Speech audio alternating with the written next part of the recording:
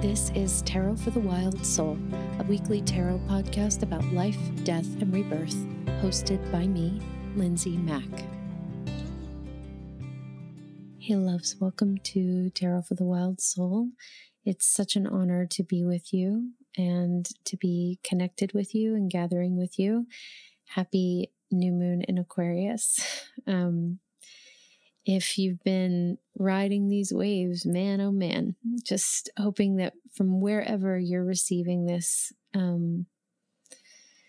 this transmission, I hope you feel as supported and nurtured as you possibly can be, because it's been wild. But I'm so excited for today's episode of the podcast. It's a really special one for a number of reasons. The first is that it's our first embodiment interview in a really long time. And the second is that the person that we're interviewing is so dear to me and really just is such a special guest. And we're going to be exploring through this person's work the essence of Queen of Swords and Justice today. And my guest for the podcast is Rebecca Davis, who is a Portland, Oregon-based trauma therapist and the co-founder with Shay Lowry of Arctic LLC, an organization dedicated to teaching white folks about the racial, systemic, historical, and intra-generational trauma that BIPOC individuals experience daily, and to dismantle health and service systems that refuse to meet the needs of peoples of color. Arctic is incredible and is currently offering 2 events in Portland at this moment called How to Be Less Harmful, Training White Helpers to Serve BIPOC Clients, which I hope if you're in the area and you're a white helper, you will attend.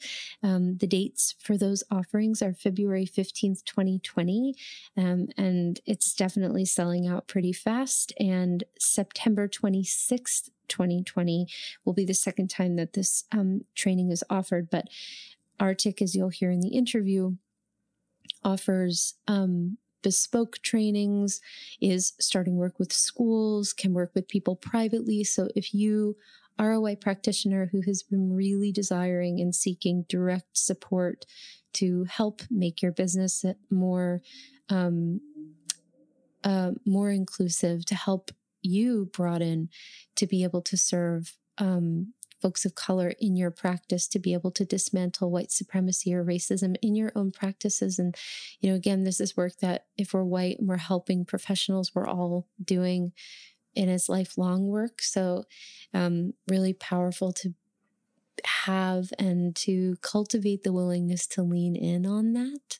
And the offerings that Rebecca and Shay are doing with Arctic are just so spectacular. And it was such an honor to speak to Rebecca about this. And everything about Arctic, Rebecca, and how to support, donate, or sign up for Arctic's offerings are in the show notes. So just so I don't forget that, because I want to center that. That's really, really important. Before I go further as well, just to gently note that, obviously, based on what I've already said about my guest and about this episode, we're going to be going into racism and how that affects BIPOC, and how white folks who are helping professionals can become more aware. And because of the subject matter, I want to draw a boundary before this episode goes up. First of all, know that you may get a little triggered if you're white and you're uncomfortable about your own relationship with, your white supremacy and your undoing of your racism. And I just encourage you to stay really open and curious. Rebecca really speaks to this in the interview. Can we be willing to stay with discomfort? We talk about this in yoga and meditation, and, that really deserves to be extended to conversations about racism when it comes to listening to Black folks. And so I really hope that even if you're uncomfortable, which you might be, there can be an opening and a willingness to sit in the conversation and to really keep our ears open. Now, the second boundary is if you are uncomfortable, you may not take that discomfort to Rebecca. You may not add her on Instagram. You may not email her. You may not lay labor on her shoulders. It also doesn't mean that you can email us and ask for labor in that space. What I ask for you to do is sit with your discomfort and hang out with it for a little bit. If you're uncomfortable, even if you're triggered, I ask that you sit with that if you're a white person. And then I ask for you to, in a way that feels respectful and open to other white folks that you know who are on their journey with this, and ask them if they would be willing to sit. Do they have the time? Do they have the space to sit and help be your processor for your discomfort? So just really important to own and honor our emotional baggage here, and to really be able to sit with what comes up and to check in about it. It's beautiful practice, absolutely beautiful practice. And obviously, in this interview, I count myself as being part of this. I'm in no way finished or even started practically with my own work on my own racism and white supremacy. This is, again, lifelong work, and important to consistently be humble, open, and curious around. So just being very clear, give Rebecca all of your centering, your attention, your money, your time. Reach out to Rebecca and Shay to really prioritize and ask them what they can do for your practices. Again, you'll hear about this, that they're so excited to create things that are bespoke for folks, and so excited to come to you and work with you. And they're a bi-coastal operation. Shay is in the East Coast. So there's just endless possibilities for care and work, but do not take your discomfort to her. And again, if there's something that you need to process from this interview, which is a good thing, by the way, actually take responsibility for your emotional experience, ask for the help you need, and pause until it's freely given. This is consent, so just ask. I'm just asking everyone to really show up with their adult selves in the driver's seat, really coming from their soul, so that the brain and all other parts of us that can sometimes be super reactive when engaging in things that make us perhaps uncomfortable can be tended to by us, so we're not responding out of them. So those are my qualifications for this. So why Queen of Swords and why Justice? So I believe Rebecca is such a powerful embodiment of these two archetypes in this interview and in her work in the world, because Queen of Swords is the keeper of sacred, unapologetic boundaries. And this archetype really honors their needs in order to serve others and invites us to reclaim our sovereign space and autonomy. If we've felt like we've been robbed of this, stripped of this, how can we reclaim? What are our boundaries? How do we honor and reclaim our space in the world? Queen of Swords is really simultaneously fierce and gentle, too, occupying the realms of water and air, emotion and mind. And this being is who we call upon when we are in the desire to evolve and get clear on our thinking. What are we thinking? What are we believing? Are we devoted to separating the noise of our brain from the truth of our soul? Can we take that sword and slice into the din and the confusion of the mind? Because Queen of Swords is really here to help us look very deeply at what needs to be acknowledged in order for us to grow and step forward into our truth. This is an active card, a card of introspection, a card of willingness to see, willingness to clarify, willingness to do our work, willingness to dig down into the kind of confusing, messy pieces and really see the medicine that shines through there. And when we blend this energy with justice, we're really more committed than ever before to transforming ourselves personally and systemically, which is a huge piece of what Rebecca speaks about on this podcast, from the roots up. And the only way that we can have true lasting change with justice is to begin with what's here. Not what should be, not what we wish would be, not what we think should be, but what's here, what's present. Because only when we can honor the truth of this moment will we actually be free to change in a lasting way. And that's really, really powerful. And I think radiates forward in both Rebecca and her beautiful interview and all that she shared.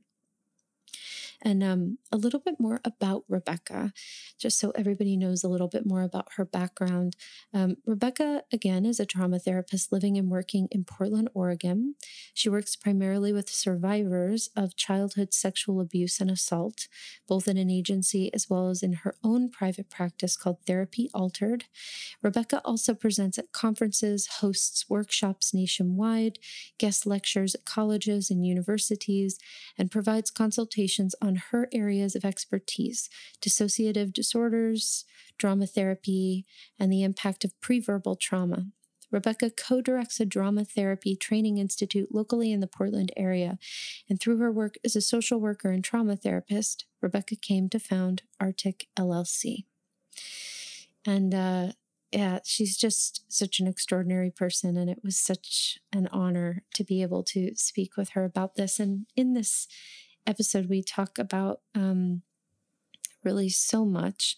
Her journey that led to the creation of Arctic, how she connected with her co-founder, Shay, what it means to begin to think about how we can center Black and Brown folks in trauma-informed care, looking at systemic racism, and things that white helping professionals can do to make their practices a little bit more inclusive and a little bit less harmful, or just some of the pieces here. So again, an honor to share it. And thank you for your solidarity and your fierceness in listening.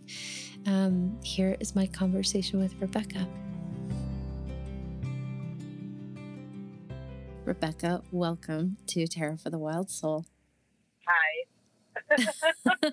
It is so excited. Oh my God, the biggest honor to have you. Like, there are no words. I can't wait for this conversation. As we were talking about before we press record, you did my course last year, and I felt an almost immediate connection to you, and you were sharing you felt similarly. And this conversation has been so long in the works, so long that we've been talking about you coming on the podcast, and it just feels like this is the perfect time, given the unbelievable offering that you have that literally makes me have goosebumps. Keep going. Yeah. Sorry, I'm like yes. No. Keep going. Keep preaching. You should. Yeah. I get very excited, and I talk over people often, so I like excited talking like that. It's really good. It just feels like the perfect time to have you. So just thank you so much. Yeah, it's so amazing to be here on the podcast. Hearing you say, like, welcome to Tarot for the Wild Soul, I'm like, what? Just, I'm such a super fan. And yeah, I'm totally with you on, last year, there's something about that Hangman year, that everything, at least for me, everything was just gestating, and it was like everything was dying and growing, and things are falling away, and there was so much like that energy. 2019 was just crazy for me, and so it does not escape me that, like, boom, top of January, we're having this conversation we've been talking about for quite some time. Yes. And so you're totally right. It just feels like the exact right time to just, let's jump in. January, here we go, 2020.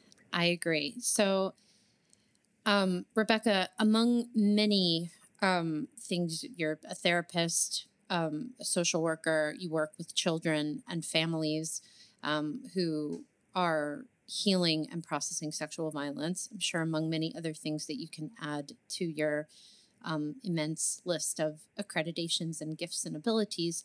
But you are also the co-founder of Arctic, probably one of the most magnificent, exciting things that I've seen in a really long time. Just incredible that you co-founded with Shay Lowry, your business partner. And Arctic stands for Anti-Racist Trauma-Informed Care. And so I want to just kind of jump off and hear in your own words. Can you tell us what Arctic is and why you were drawn to co-found it? Yeah, absolutely. I moved here. I currently live in Portland. Important information for the story. Yeah. And I have lived in a lot of different cities. I grew up right outside of DC, and the East Coast. I'm just an East Coaster for life. The East Coast is so my home. And I also lived in Chicago. I lived in New York. I lived in Brooklyn. I lived in Miami. So I've lived in a bunch of really big cities on the East Coast and in the Midwest. And so when I decided with my spouse that we would move to Portland, when I got here, I immediately felt that something was like wrong about this place. And that feels, I'm so sorry to all of the Portlanders who are listening and to all of the Portland folks who are like, this is the best place ever. Because I'm like, it is the best place ever for white folks. That is true.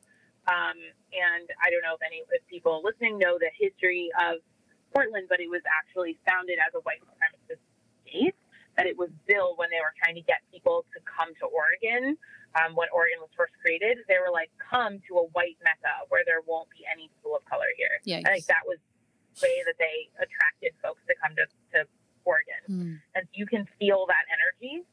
At least I can as a woman of color. And so when I got here, I was like, wow, there are so few people that look like me. And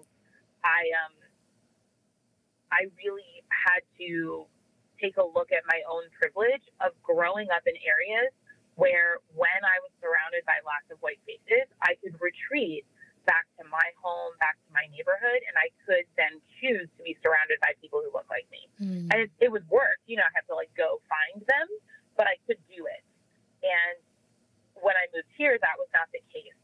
And immediately I started feeling the impact of that on my mental health. I started experiencing the impact of that at my workplace, just, you know, being the only Black person. And I identify as also probably important. I identify as Black and Indigenous. And so being the only Black person, only Black woman for a while, I think. And then, you know, just having at my job and having so few familiar faces was really incredibly challenging and exhausting. And I invented a term very quickly that I called white people fatigue, which is how much racism do I encounter during a week? And, you know, sort of similar to the spoons thing, you know, like how many spoons do you have today to give out? For me, it was how much ability do I have to manage racism today? And sometimes I would have white people fatigue on Tuesday, and I was like, oh man, this week is going to be rough. And then sometimes I would Friday and be like, oh, okay, like I made it through the week. I can now recover, you know, in my own house. And, you know, it's really, really different here for folks of color than it is on the East Coast. And that was when Arctic really started brewing, because I was never a person who talked a lot about race and racism. I obviously knew about it. I had obviously been experiencing it, I mean, as early as I can remember. But I never felt like the need to talk about it. I'd never felt the need to call it out. I had never felt the need to name it. And when I moved here, I was like, oh, okay, like I actually have a voice about this that I had not previously had. And so I found myself having a lot of feelings. And I found myself, like, a defining moment for me was when the executive director of an organization I was working for was telling me about how it's a really big thing on the West Coast for organizations to write an equity statement. about all of the things that they're doing about equity and to increase equity, et cetera, et cetera. And I was furious because I was looking around this building I was working in, and I was like, I'm the equity statement. Like, you should just make me a shirt. Just make me a shirt, and I'll put it on every day that, like, I'm your equity mascot. I'm your equity statement. So why are you talking about how you're trying to put, and I can hear myself code switching as I'm telling the story, that I'm like, how are you trying to write a statement about all of the things that you're doing about people of color, and and also that language is important, like doing about people of color in your organization. Yeah. You're not doing it for people of color in your organization. You feel the need to do something about me. Yeah. And I was like, that feels like trash. Like that just, it's a terrible feeling. And so that's kind of where Arctic was born, because when I met Shay is quite legitimately the only ally. There's like, I don't want to say the only now, but at that time, Shay was the only ally I had ever met. That Shay really put herself out there at our organization when, we were working in child welfare. And so we would have, young white boys who are in the program, and they would say the N-word at each other, at people of color. They would say and do incredibly racist things. And Shay would put herself like on the front line for me. She would say, you know what? Because it also felt like a lot of my white colleagues would come to me and they would be like, can you have a conversation with insert name of white child who just said the N-word? Yeah.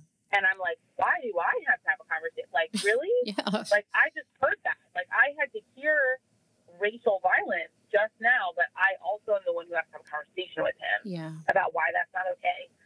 Excuse me. And so then Shay would step forward, and Shay would be like, Rebecca is going to go to her office. I will have a conversation with the white child about why that's not okay. Or, Shay would say things. We actually would have plans about meetings, where we would, because we're deeply, deeply aligned humans, and we would have conversations before meetings where we would plan out, like, what are the things that I feel need to be said, and then she would amplify and say them, because what we discovered very quickly working together is that when I would speak, people would just like, oh, yeah, and then Shay would say the exact same thing, and people would be like, oh, my gosh, brilliant, we should absolutely do that. How do we implement that right now? And so we would plan, and Shay would come to me and be like, what do you want me to say in this meeting so that it gets heard? And in so many ways, Shay was the first real ally that I had ever met.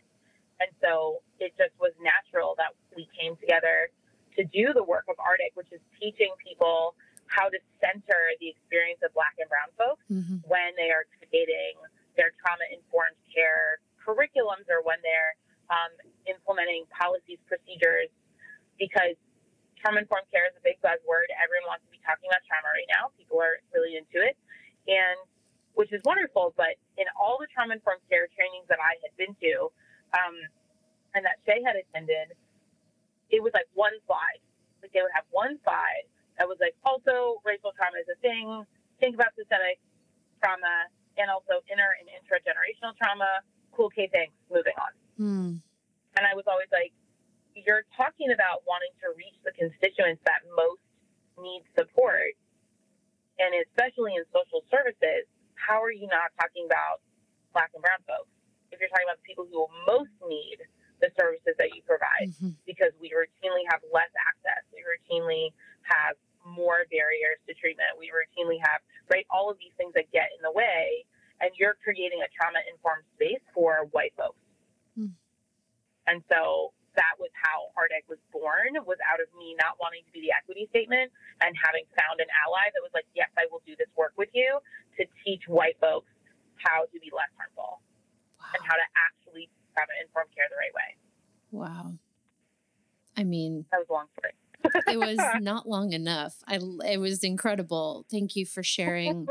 Thank you for sharing all that you did. Just bowing to every word of it, bowing to Shay, just all of that. And really just feeling the deep power and the alignment of the creation and the birth of this offering. And, in your mission statement, I believe, let me make sure that I have that right.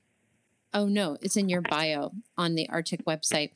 You say, and I quote, most often clients of color are referred to me, not because it would be in the best interest of the client, but because other clinicians, quote, don't know what to do with them and find them intimidating, threatening, or foreign.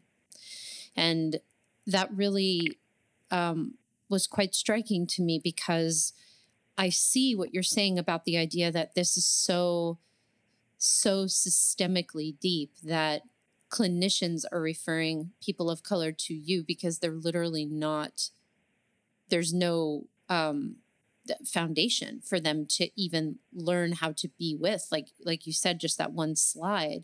And the information is out there, just you and Shay are putting it together in such a clear modeled package that I can really feel the power in what you shared in that, and like having Arctic be this way to go as deep into the root as we can, break the systemic patterning with the way that people are taught, so that people, be they white or not, can care for anyone who comes their way, because they're not centering just the experience of white trauma anymore. Is that really, like, I mean, that's basically what you're saying, but yeah, I mean, it's just so powerful. So powerful. Well, when you think about what trauma is, or what trauma looks like, and how we treat trauma, we're talking about often the experience of the majority, and then we're trying to model spaces and experiences and products and all of those things in order to heal white trauma, and people don't know they're doing it. And that's a really huge thing that I like to highlight in, when I train and just in general, because oftentimes what gets in the way of white folks talking about racism is the feeling of being personally attacked. And that comes because most often people are talking about interpersonal racism. And I'm like, many white folks are not members of the KKK. Many white folks are not pointing at Black folks that they see on the street and being like, oh, look at that N-word. Like, it's not, many white folks are not doing it. There are white folks who are, and I'm like, I imagine they're probably not listening to this episode. Probably not. Like, no. But many white folks are not behaving in that manner. And so when we talk about racism, there's a feeling of like, what do you mean I'm not like that? Or like, what do you mean I'm not being mean to my Black friends or the Black folks I see on the street, or, when I read about Black people in the news, like, I'm not thinking mean, angry thoughts. I'm not being hateful. You can't possibly be talking about me. And so then white folks are like, oh, we don't need to have this conversation, or, oh, it's not really real, because that's what is being imagined as racism. When actually I want to have a conversation about the systems, that America as a nation was founded on racism. It was founded on racist beliefs. And so it's really, really hard to extract, folks out of the systems that we are experiencing every day. And also there's an idea that white folks are the majority, which is interesting because that's only true actually in apartheid states, and also maybe like Sweden. But like only in apartheid states are white folks the majority. Yeah. The Black and brown folks are the majority everywhere else around the world. Yeah. But yet there's this idea that we're minorities. Yeah. And when you look at, let's imagine like, oh, if we want to have a conversation about what helps white folks to feel safe, or like what, in order to manage potential trauma, which is important. We should be talking about that. But, ideas about like the color scheme of like blues and greens, and like that might be true for white folks. That might not be true in all cultures. Yeah, absolutely. Because color doesn't mean the same thing in all cultures. Or, having an enclosed space might feel safe for a population of people. Like, sure, it could, but there might be people from other cultures who find that incredibly frightening or confining, or like not having access to the earth outside might be really terrifying for different folks for different reasons. That like, you know, there's just this idea that like safety or that trauma means the same thing for everyone. And so Arctic, like, we really want to ask those questions. And I don't have the answers because I can't speak for all Black and brown folks everywhere, you know, and that's not my job. But my job is to ask questions about like, what could it be like for people who are not like me? What could it be like for people who are not like Shay? What is it like for people who come from different countries, you know, for like, you know, non-English speaking refugees? What is that? What is their experience of safety? What would that look like? And are you reaching that population too when you say that you're doing trauma-informed care? Wow. I mean, there's a million, my head is exploding. It's so powerful. It's so powerful. I'm like, also, this is basically my workshop. Like, I'm like, oh, well, I mean, texting at you, like, I feel good. I need it. So it's beautiful. Please never apologize. I need it. Well, you know, it's powerful to consider framing the focus on systemic racism, which I imagine makes it a lot easier for white folks to take in the invitations that you're bringing. And I know for myself, as a white person in my journey of undoing my white supremacy, which is lifelong work and I'm still doing every day, the initial barrier of, oh no, what if people think I'm racist was so strong? And that is where I think, and I know you know this, but a lot of folks get stuck or drift into defense or can't engage with the discomfort of evolution. And so they either shut down or stop engaging with their reflections on racism. And it is very powerful and radical to think that Arctic and the work that you're doing with this organization sounds like it can really serve to fortify the courage and the capacity of white folks to look both at their systemic racism and prejudice, but to begin to deepen their personal responsibility through that. And then as a healers and space holders, I can't imagine anything more valuable than that. Absolutely. Yeah. And I totally agree with you. And I think the place that I always come from when talking about systemic racism is like, my question is, where did you learn that from? Because human behavior is not random. You know, and that's the thing that I've learned as a trauma therapist, as a behaviorist, is that human behavior, we don't do, the human as organism does not do anything just because. Behavior is not random. Yeah. And so my immediate question is, if you know, if you're a person who says, I know my heart, I know that I am not intending to be unkind or hurtful, which I believe. You know, white folks say that to me, and I'm like, I believe you. Like, I really do. But then you have to ask the question of, where did you learn that from? Yeah. And so when we keep asking that question of like, oh, I learned it from my parents. Cool. Where did they learn it from? Yeah. And the more that we ask that question and just keep asking, we eventually do come back to the system. And so it can just feel a lot less personal and a lot less painful if we acknowledge, like, yeah, we all have behaviors that are not cool. Like, just, you know, in relationships with each other, regardless of race, everyone has behaviors that are not cool. Like, everyone does things and they're like, ooh, that wasn't great. Yeah. Maybe I don't want to do it that way next time. Yeah. And like, all of that, you learn that from somewhere. And so let's identify, where did that come from? And also, how do you take personal responsibility to make an adjustment now that you know better, right? But like, you can't do better unless you know better. Absolutely. And so we always have to ask, like, where did that come from? And I think that's what always brings me back to systems. And I think, you know, also, to be perfectly honest, I talk a lot about systems. A, I'm a social worker, and like, systems theory is kind of what we do. But B, because it is more comfortable for white folks. Yeah. And when I am doing training with white folks, I'm always managing the comfort level in the room. I'm always managing the fragility. And I mean, I feel like if there's one takeaway from us having this conversation, I want every white person to know, like, listening to this, that I'm like, I realize that you were taught this growing up. I know that. I realize that the whole of America has been like created to teach you this fact, but it's actually a lie, that white folks do not have the franchise on comfort. Yeah. You just don't. Everyone take a deep breath, breathe that in. Right? No, I know. Like, I'm like, second, and like, Yeah. I can imagine there's a lot of feelings happening, and I'm like, just, can you sit with that? Can you sit with the fact that, like, you don't have a franchise on comfort? Mm-hmm. So, like, there's so much privilege in getting to step in and out of conversations about race at will. There's so much privilege to get to choose, like, what I'm going to talk about and when and how, and, like, do I want to?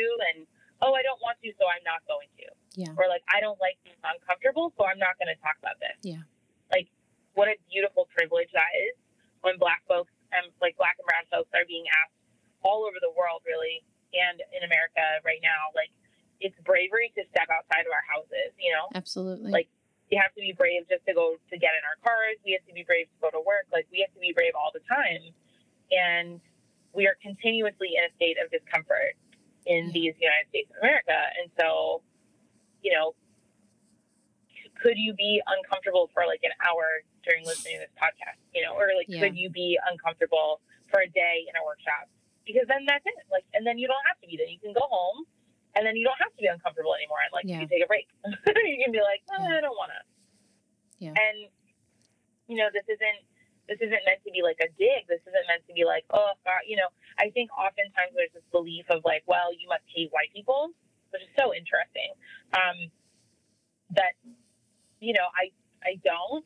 I don't. I mean, I'm like, I don't say that, but I'm like, I don't. Yeah. I'm biracial. There's a large chunk of me that is white, and I identify with my white family, and I love them, and I engage in cultural behaviors that are attached to my white family and where we come from. We're German, and, like, friggin' I'll crush out some sauerkraut. It's like favorite. That, like, there's not a disconnect. It's just the problem is that I don't get to live my life as a white person, even though half of me is. And so that feels really powerful because other people don't look at me and see my mother's face. Like, other people don't look at me and they're like, oh, you must be half German. Like, that doesn't happen. And so I didn't get to choose whether or not I wanted to live my life as a Black and brown person. That was chosen for me based on the color of my skin. And so I have to navigate all of those things. And I don't get to have that same level of comfort that, my mother has in the world. Yeah. And my mom, I mean, I feel like, bless her, I feel so terrible. Like, my mother is terrified for me, like, all the time. Yeah. She's so worried. Like, she's like so worried about me and, like, am I okay in the world? And, like, after Trump was elected and, like, I refused to leave my house, like, I was convinced that the KKK was, like, posted outside. Like, I was so scared. And, like, there's nothing she can say. And how terrible is that, like, as a mom, that she's like, I'm so sorry. Like, there's nothing that she can say. And she's like, I know. Like, she knows that my safety is, like, exponentially, like, just compromised. And she's like, and what can she do, She's just like, well, I really hope I don't lose my kid today at, like, a routine traffic stop. Of course. And so I'm like, we're taking it there. Like, it's getting really morbid. But, great. That's a real thing. And then I'm like, if that's, that's what my mother is living with, and that's the kind of experience that I'm living with. And I'm like, white folks can be a little uncomfortable for an hour during a podcast. Like, you can do that. I believe in you. I like, believe you're in, strong enough. Yeah. I got your back. Yeah, we have your back. Absolutely. And, something very powerful that you said too, that I think goes back to this idea of the system being at the root of all of it, and Arctic really coming in and decentralizing whiteness as the focus for healing, is the other story that I know. I've had multiple conversations with white people who've had to unpack an experience, and they choose to process with me that is related to an instance where they were racist or ignorant in some way. And the thing that it always comes back to is racists equal bad and I'm good. And it's like, the system that it's so powerful that by looking at the system as a whole, you're again coming back to this root system again and again and again, about, beyond the bounds of comfort. Because we always talk about on this podcast and with Tarot for the Wild Soul and all that stuff, like moving through that discomfort and y'all talking about the system, I'm sure is a very powerful way of getting the information in there for people who haven't quite yet, looked at their own complicity as well. Yeah. Well, and I have a deep trust, like people don't want to be harmful. Mm-hmm. That's not, most people do not wake up in the morning and they're just like, all right, here we go. Like, how am I going to do harm today? Like, That's not where people are coming from. And I have a deep trust in that. I have a deep trust, and humans, like, also, we're having this big conversation about a lot of the differences. There's also so much sameness, that, like, we're all more alike than we are different. Yeah. As well. And, like, that also has to be acknowledged. And I feel like that's also part of the work, because there's a fear that white folks hold. There's a belief that we are so different that our experiences, like that, this idea back to my bio that I don't even know what to do with this person. And so I'm going to refer them out to you. Mm-hmm. When, like, what if it was just, can you sit with them? Yeah. Like, could you sit with them? Could you sit with your own feelings? Mm-hmm. And then also, while you're sitting with your own feelings, could you not make it the other person's problem that you're sitting with? Yeah. And, like, could you not put your beliefs that can be really harmful and that are weighty and exhausting to manage and all those things, could you just hold on to your stuff, and then manage it, and then sit with another person who has their own stuff? And then can we all, like, how do we sit with each other? And, it feels so interesting having come out of a hangman year to really, I feel like my whole job is to ask people to sit with things, and to just suspend in something. And, like, can you just be here in it and see what it feels like? And then, something came up and, like, oh, I don't like that. But that's okay. I'm going to stay in it anyway. I'm just going to be here with my stuff, and it's going to rearrange itself, and I'm going to learn, and I'm going to grow, and something's going to die, and I'm going to be shedding, and by the time we move into the death card, like, hey, like, I feel really different. Yes, absolutely. There's a true transformation that can take place. Very much. Well, I feel like, so I have so many questions and there's so many directions, but we've talked about this, both kind of directly and indirectly multiple times, that, on your website, you have a very powerful quote, which is that trauma-informed care can only be a reality when we address all trauma. Crucial. The truthiest truth that Truth Town ever gave out. Like, just nothing truer. And because you are discussing anti-racist trauma-informed care with Arctic, and because you have, as we mentioned in the introduction, like, a fantastic event coming up on February 15th that everybody in the area should go to if they're in Portland or in the surrounding areas, about, how to do basically be a less harmful white person in the wellness space, or a less harmful healing practitioner if there's privilege. So I'm curious, like, what would you say is the most important thing, be they spiritual practitioners, therapists, or other folks operating within another healing modality, that white helping professionals need to know to begin to address all trauma, not just white-centered ones? Oh, that's such a deep question. And I'm like, the most important, like, I'm like, I don't even, there's so much. I think one really important thing to say is, like, if you don't know something, don't pretend that you know. Mm-hmm. Just ask.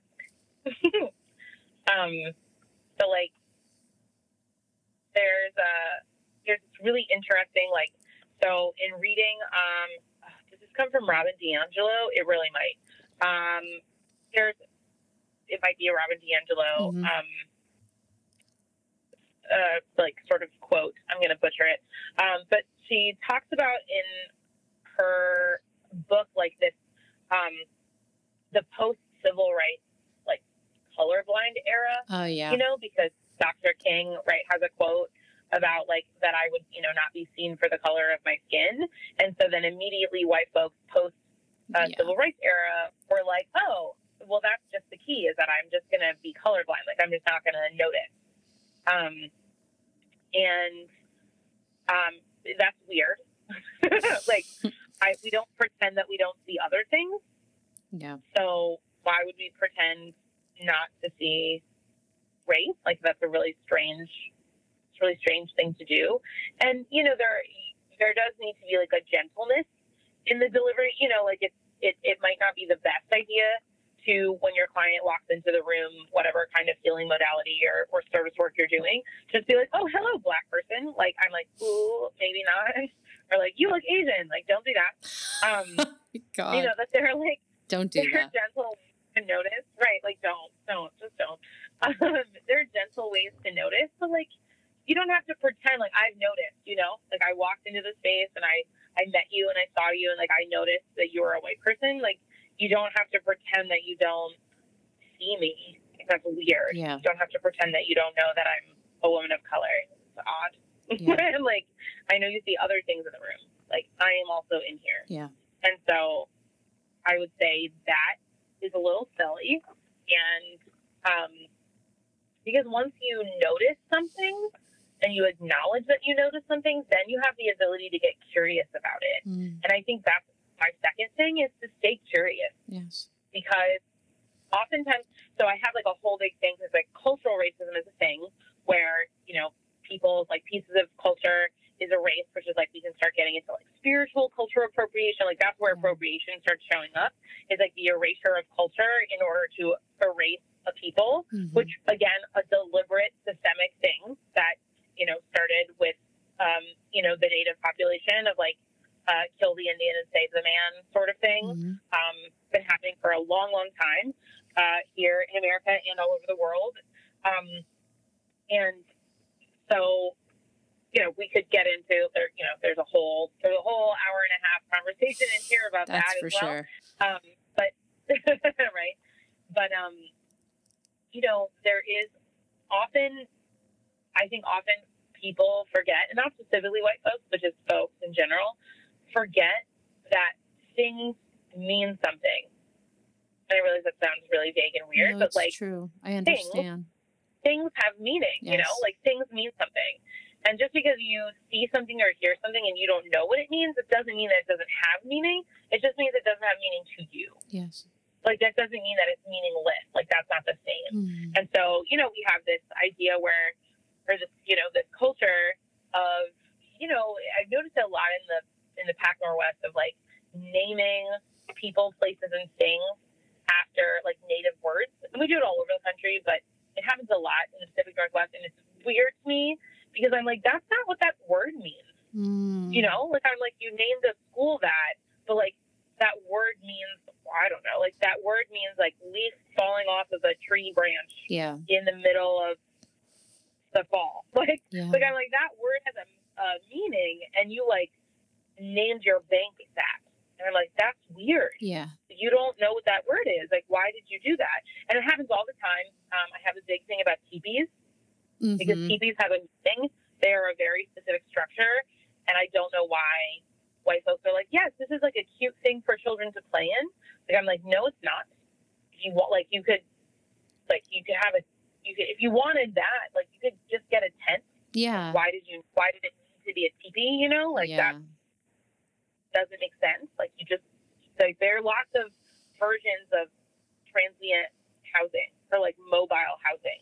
Like, you don't need, it doesn't have to be culturally specific. Why are you choosing a teepee when you could choose literally any other thing? But oftentimes there's this idea like, oh, it's meaningless. Like, oh, I didn't know, like, I actually had a white person who said to me when I had this conversation with them, they were like, oh, I just thought it was cute. And I was like, what? Like, Yeah. I'm like, what do you, really? Like, you just thought it was cute? Like that.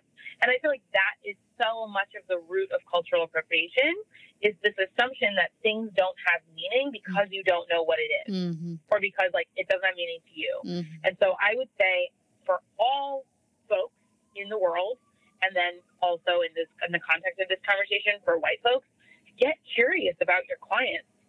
Yeah. Get curious about the meaning of things. And that also doesn't mean that like you have to make them teach you, but like you could ask about, I don't know, as a therapist, like I talk about people's ethnicity and culture and race. I talk to clients about the foods that they eat, like, because all things are part of a human and they all have impact. Yeah. And so I'm very curious. Like, I want to know, like, oh, say more about that. You know, that's like my number one phrase in therapy is like, can you say more about that?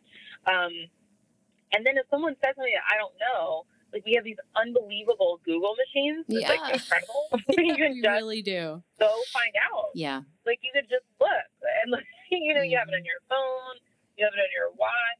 You'd be like, hey Siri, like you could ask Alexa what it is. Like there's so many ways that you could find out. Yeah. You don't have to, like you could just go do it. It would take seconds. This is like a thing that I do in session with clients, and most of my clients know this about me, that if they're talking, and I work with a lot of children, so they talk to me about things, and I'm like, I don't have any idea what that is, like Bakugan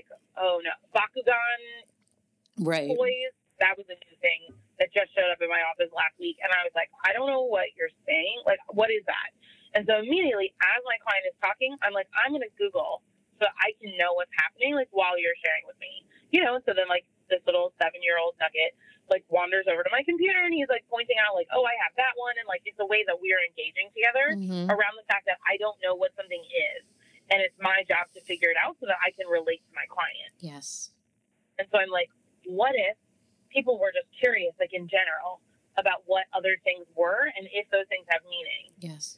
And that is going to, like, totally revolutionize, I think, people's ability to have relationships and to really serve folks of color, is to like demonstrate that you actually want to know about them, which is really important. Like people want to feel known and seen. And then also demonstrate that you're willing to do like even the smallest bit of legwork to find out more about what they're saying. Yeah. And like those two things, like see them, know them, do a little work around them. Amazing. Like, it's beautiful. So relational. Yeah. And helpful. That's really beautiful. It was another like treatise. Yeah. I mean, really 20 minutes there's such medicine in what you're saying. Like you have the value and the gifts in what you're saying are unbelievable. Yeah. I mean, just yes to all of it. And we could have another 1.5-hour discussion just on cultural appropriation alone. But just the really huge feelings that a lot of white folks have. And I understand because I've had those feelings myself in my own undoing process, 100%. But like they're big feelings about like, as if we're taking their toy away. Like, what do you mean I can't, I can't talk about this? Or what do you mean like this herb or this tool is a problem? What do you mean that this tarot deck is harmful or might feel harmful to some people? And it's like, that's again, like the insidiousness of white supremacy. Like you never, ever were taught that you had to ask to do anything. Everything's just yours. You can take it. I mean, that's like the foundation of like what it is to be a white person in America. Like if I want it, I take it.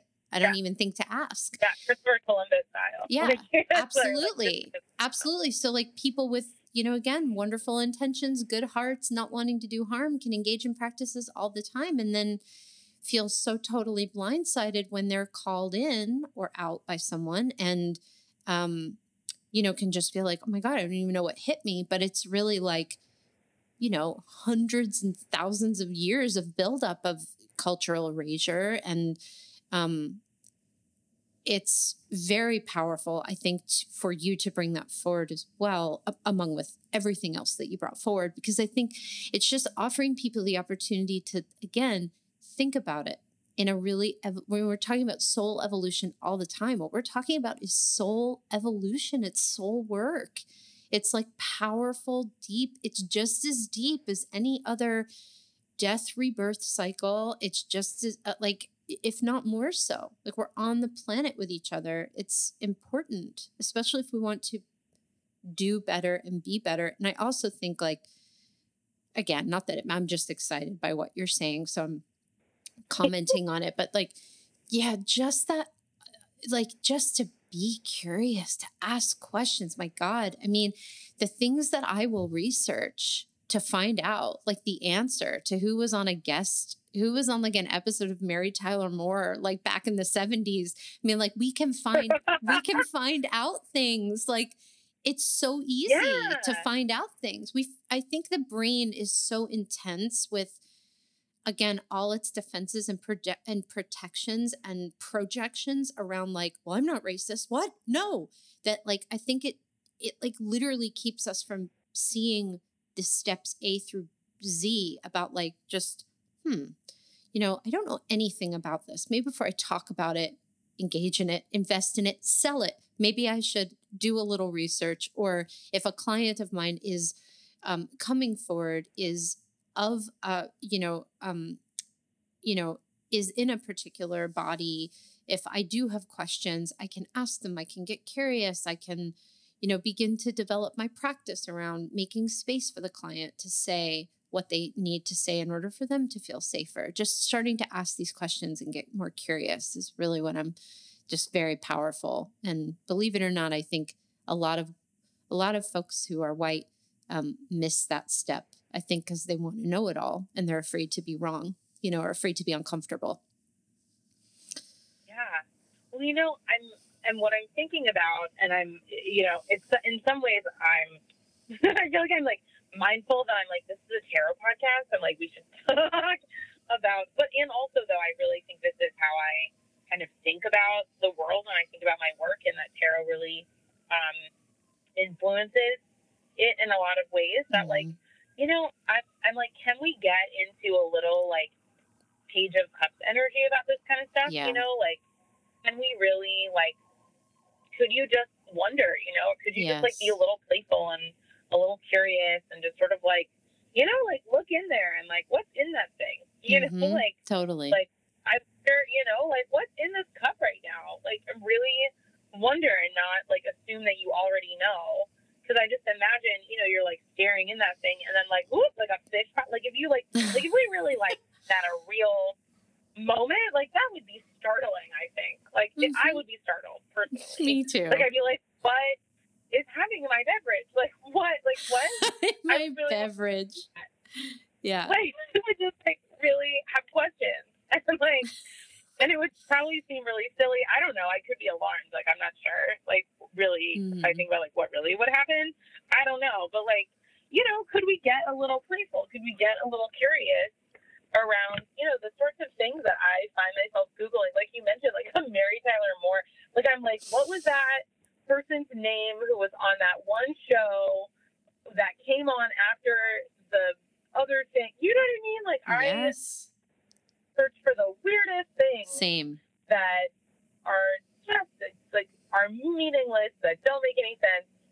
I was reading, just this morning because I saw a meme about Meghan Markle, and so then I was like, oh, I like wonder what's happening in the English monarchy. Yeah. Why is that? Like, you know what I mean? Meghan Markle's life is not any of my business at all.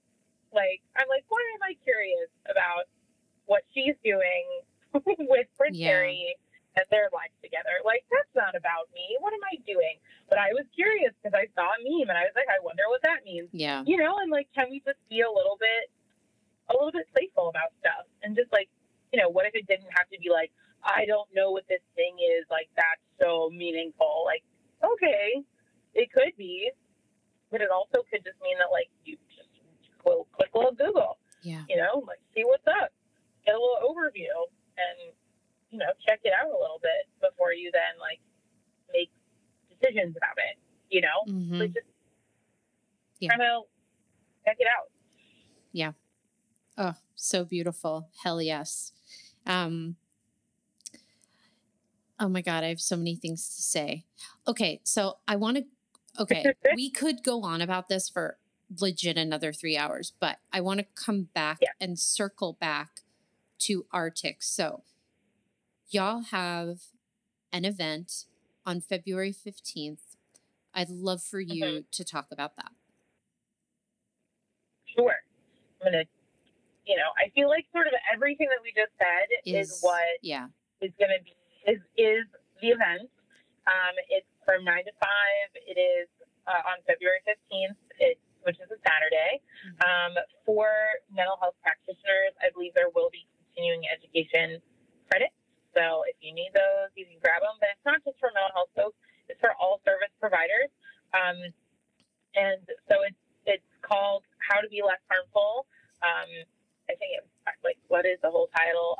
Helping white helpers or white service providers support BIPOC clients. BIPOC stands for Black, Indigenous, People of Color, for anyone listening.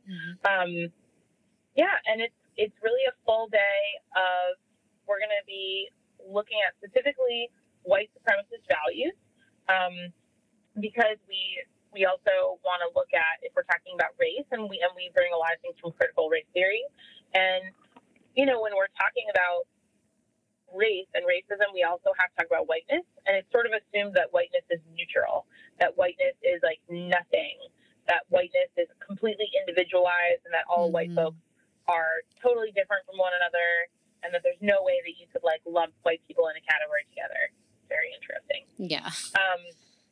But there is a culture of whiteness. White folks have a culture, and so looking at what is the culture of whiteness. And that white supremacy is just assuming that whiteness is the norm, assuming that whiteness is mainstream, assuming that whiteness is correct, assuming that white standards are what everyone should hold themselves to, right? Like, that's all white supremacy. And so, it can be boiled down into these characteristics of white supremacist culture. And so we're going to take a look at, where do those things show up in helping healing professions, and what does that really look like? And then trying to dismantle those things and identify, how do those standards of whiteness perpetuate harm against folks of color in healing spaces. So the first part of the day is white supremacist values. What are those? Unpacking that. Where do we find it in our own profession? We're also going to spend some good solid part of the day practicing having conversations with each other, so that you can be an advocate and you can be an ally, and that you are going to have skills and tools to, if something comes up in your workplace, how am I going to talk to another white person about why this isn't helpful, or about why we should change this policy, or about why, whatever, about why I'm doing this the way that I'm doing it. And then in the afternoon, we will say, okay, these are the white supremacist values that we looked at. How does this perpetuate harm? What kinds of things should we do instead? And then having more practice, just talking to other white folks about what this means. So that's sort of the overview. Incredible. Of the day. Incredible. And will you be doing any, either private or bespoke things as well? Or will it just be kind of ongoing trainings as they arise? Are there any other ways for folks to work with y'all right now? Absolutely.